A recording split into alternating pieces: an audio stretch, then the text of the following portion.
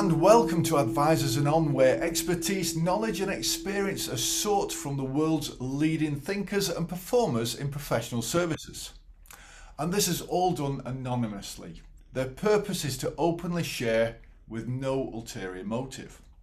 Today's topic is focused around strategic recruitment of team and how that can deliver your vision. So without naming yourself or your business, why should people listen to you? Please tell us a little bit about yourself and share your passion for this topic. So I'm a co-founder of a strategic recruitment and talent advisory business, which we've been running for 6.5 years. My background is I'm a chartered accountant, qualified with a top 10 firm in London. I worked at the Big Four before founding a business advisory division with a large regional practice. From there, I founded a successful business marketing and advertising business. And one of the reasons we founded the business we're doing today around recruitment is that we were frustrated as employers with how difficult it was to build and find brilliant people for your team. I think the reason why it's so important is because recruitment is consistently listed, or finding good people is consistently listed as one of the first or second biggest barriers to a business's success. So that's why I think it's such an important topic that I'm very passionate about. So the first thing to talk about is really to set the scene of the recruitment environment, what's going on in the wider world, particularly over the last 18 months, with it being November in 2021. We've obviously had difficult conditions in terms of COVID, also with political issues like Brexit. And just the general market has actually really moved on, particularly over the last 18 months. But one of the things I really want to stress is that the things I'm talking about are underlying trends that have been going on for a number of years and will continue to go on for a number of years, even outside of what's happened for the last 18 months. But the main thing is what's happened is because of the uncertainty, a lot of businesses have been waiting to see what happens. So they felt, a lot of people we speak to feel, they say it feels like it's coming out of a recession, and the things are starting to get going again. But what that has meant is that there's two things going on. So firstly, you've got a lot more employers in the marketplace who are looking to recruit for positions. And if you combine this with a shortage of candidates, what the result is that it's taken a lot more time and money for people to find the right people. And the other thing that's really important to bear in mind is that there's definitely a mismatch of expectations between what maybe employers are looking for in terms of when they're going out into the marketplace and what candidates are looking for when they're looking to apply and join a team. If I look at really salary, to give you a really current example, we recruited for a national retailer at January this year for an HR advisor. And we're now recruiting for the same position again because they're growing their team in November. So in the space of 10 months, the salary is increased by 20%. So that's just one example of a role where you can see there's a movement in the market. If you're looking at technical development roles, this can go up even higher and has gone up even higher. So the first thing I really want to highlight is that we're in a competitive market. No longer can you go out into the marketplace and offer a salary, the same salary as everyone else, and expect someone to come and join your team. You need to give them a more compelling reason why they should want to choose to come and work with you. And that's really important to remember. Someone is choosing to come and join your team. And why is this happening? So from a candidate's point of view, they're looking at much more than just the salary. What they're looking at now is, what is the vision of this business? Where is it going? What are the values? So what rules and things, what do we believe in as a team? What's the culture like? What are the long-term prospects? Does this business support my aspirations? And ultimately, will this team be somewhere I can make a difference? But what actually is underlying this, there's some stats that are quite worrying, really, which underlying the recruitment industry, which is a study by Worksome, which is a consultancy business, found that 33% of hires leave within the first 6 months of joining a team. And this rises to 46% within the first 18 months. And the second stat, which is really important, is that 89% of the time, when someone looks good on paper, but doesn't work out, this is due to poor cultural or value fit. So this is what's underlying that is going on in the market. And the good news is these are things that you can do something as in your business to make a difference and change. So what about employers, because most employers aren't helping themselves, and they find recruitment to be, and finding good people for their team to be, a massive pain. But actually, in any business, you've got three resources, which are time, so your time, your energy, and your money. Now, with recruitment, because it's, as I said, 46% of people after 18 months leave, 89% of people don't work out because of cultural fit. The less time you have, because when you go into the market, if you've got an immediate problem, the more energy and money it takes to find the right person. So I want you to remember this as we go through what I'm going to talk about today and put into your recruitment.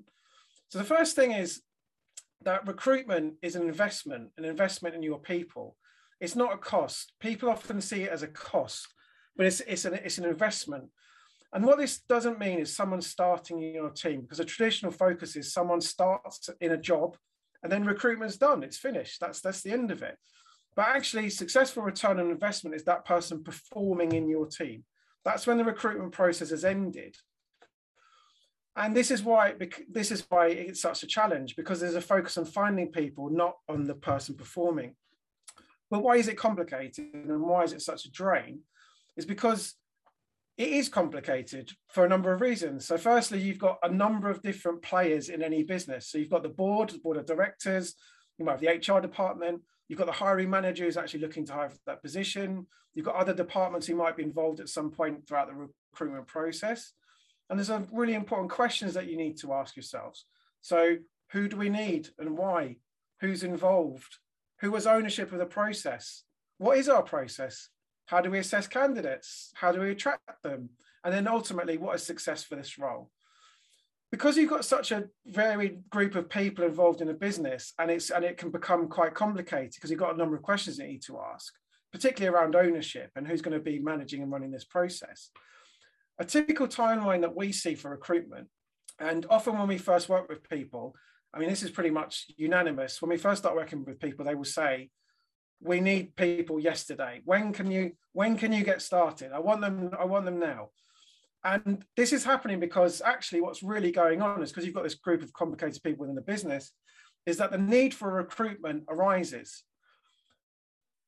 But then what happens is, because it's not considered as part of your overall strategic activities, it's sort of left until it becomes an immediate problem. And this is when someone, particularly a hiring manager, will say, look, I'm desperate for people, or it's an immediate issue, and the board acts.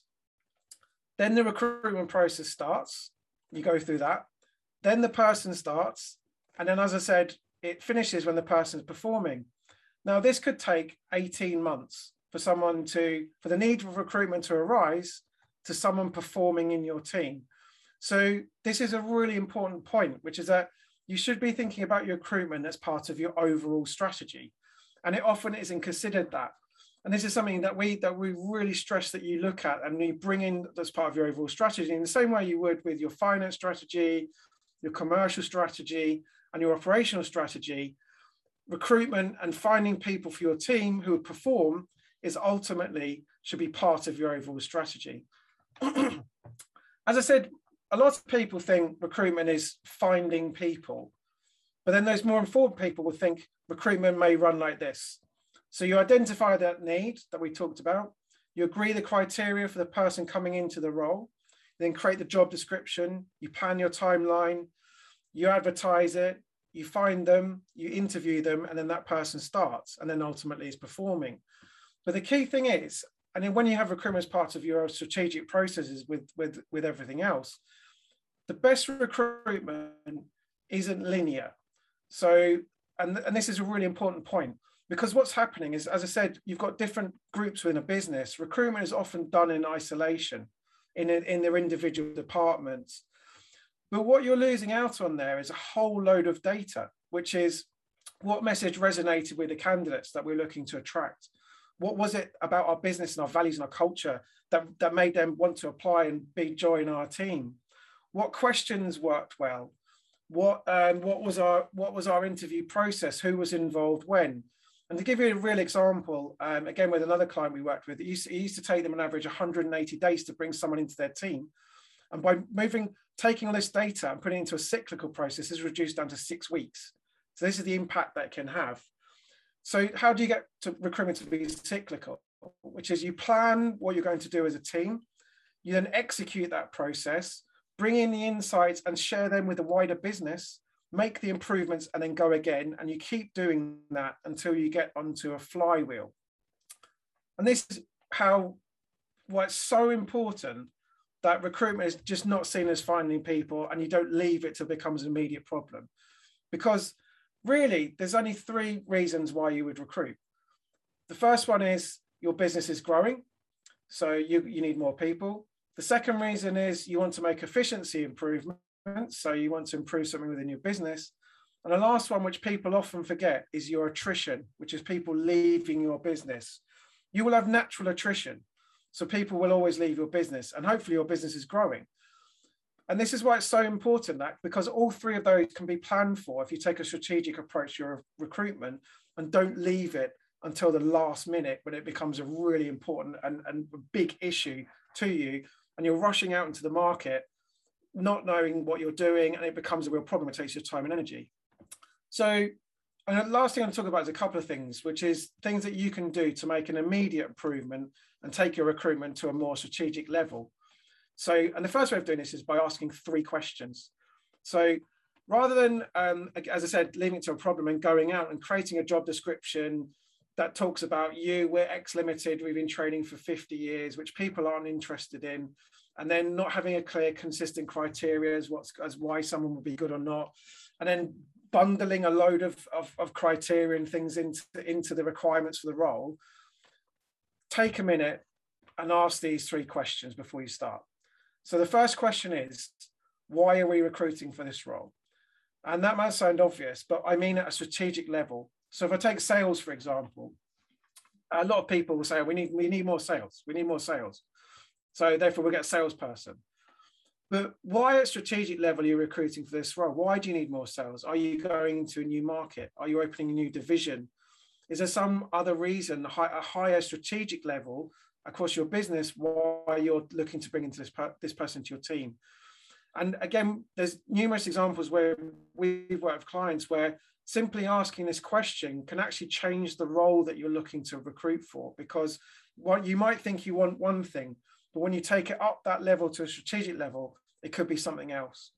The second question to ask is, what does success look like for this person in this role in 12 months' time?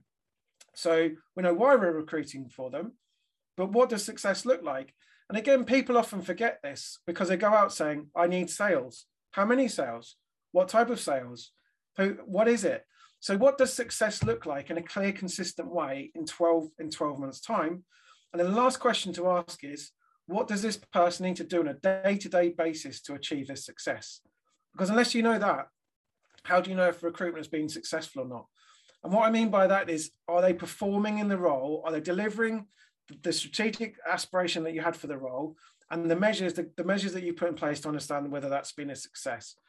Because again, what we often see a lot, and this might sound familiar to listeners, is you'll start with an idea of a job that you want to do, and then you'll bolt in other things that they might want to do as well. So you'll start with sales, and you'll say, well, why don't they do some account management?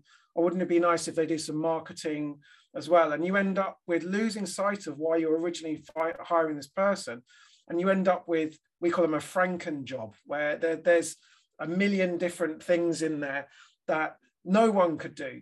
So if you keep it simple, even in a competitive market, and you're clearly communicating why you're hiring it, what success looks like for this person, you'll make it easy for someone to understand why they would want to come and join your team, and what success looks like for that role. This leads me on to my final point, which is around criteria. Again, criteria is one of the biggest reasons why people fail in finding the right people, because they're not communicating the things that really matter to the candidate. As I said, people are looking for more than just a salary. They're looking for a company that's got a vision, clear goals, and a culture that supports them to achieve that success. But how do you do that from criteria when the main tool of the trade in recruitment is the CV?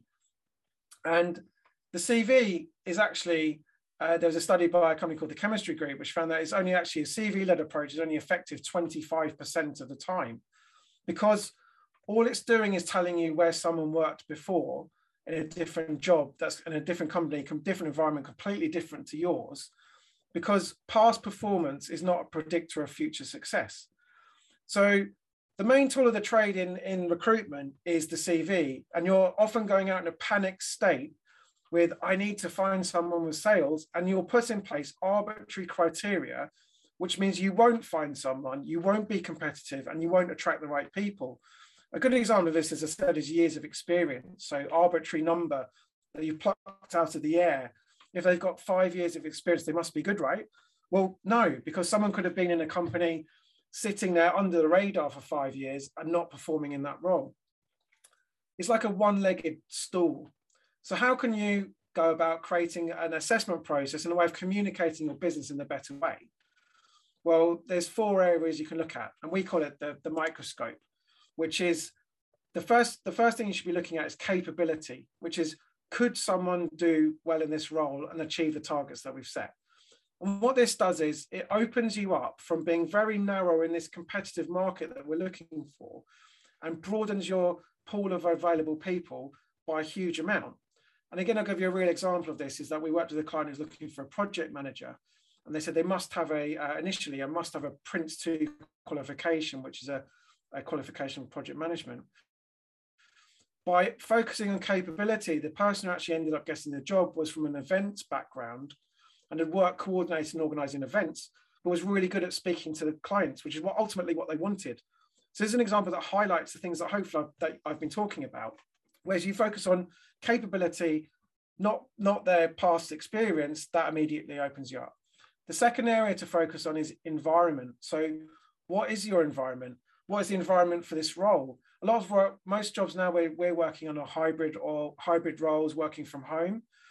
What is your environment in your business? So is the environment conducive with the person performing well in this job? So for a developer, for example, if you've got a really noisy office, can they do the job in the environment? You need to be able to communicate what your environment is like to attract the right person. So I feel like it sounds like a place I could be. The third point is addressing that statistic of 89% people leaving the business, which is your values, your vision, and your culture. What are they? Where are you going? Can you communicate this succinctly? Can you say, we are X Limited, and this is where we want to go, and this is what we're trying to achieve. These are our values. This is what we believe in as a team. And this is a culture that we have to support you in achieving the things that you want to achieve by joining our team. Can you communicate that? And also, do you lead with that? I would suggest that when you're advertising a job, you should be focusing on leading with, do you agree with these values? Does this sound like you? Is this a team that you want to join? Is this a culture that you want to join? Talk about what your environment's like, your culture, not just, oh, we've got a ping pong table, but we support each other. You know, we're a team. Whatever's important to you, communicate that. Then you can also use that as when you're questioning, you're creating interview questions or criteria around your values, your vision, and your culture. The last point is motivation. So a lot of people leave a job or don't perform in a job because they're not motivated. So try and understand what motivates this person, what would motivate this person to do well in the role. That's easier for some roles than others. So sales might be, sales is an easy one, with it might be commission or something like that. But other roles other people are looking for more than just a job. They're looking for, as I said, someone that can support their career growth, or it might be your business is in a charitable sector or as a B Corp. You've got a higher level reason for that person wanting to come in. If that motivates you, then you will apply for that job. So what I would say is you can use those 4 key areas to move away from this CV approach that doesn't work into a more rounded approach that's focusing on, could someone do the job in your environment, be part of your team, buy into your vision, your values, and your culture, and ultimately be motivated in the position. And this is why it's so important that you take recruitment away from being this problem and an issue into a strategic activity that you can plan for, and you can go out and you can ultimately broaden the pool of people that you're looking for, and people will actually want to come to you because you can communicate in a succinct way why they should want to join your team, what success looks like, and you've got an easy way of comparing them when they come through the process. So hopefully today I've given you some ideas, some thoughts, and some improvements that you can use to take your recruitment from where it is today to elevate it to deliver your vision. I thought that was absolutely fantastic, and I nearly named you then, so I'm glad I did. But yeah, really, really insightful, and so much to think about, isn't there? That many people don't. You're quite right. Certainly, from my experience, so many people are just still flicking through those CVs that people have been doing for decades, and yeah, so much has changed in that period of time, haven't they? So absolutely. Well, I don't have any. I'd written a few things down, and then you addressed them as the whole thing went on. So I thought it was really fantastic, well delivered. Just want to say a big, massive thank you to you. Thank you. Thanks for inviting me along, and hopefully I've given some people some food for thought.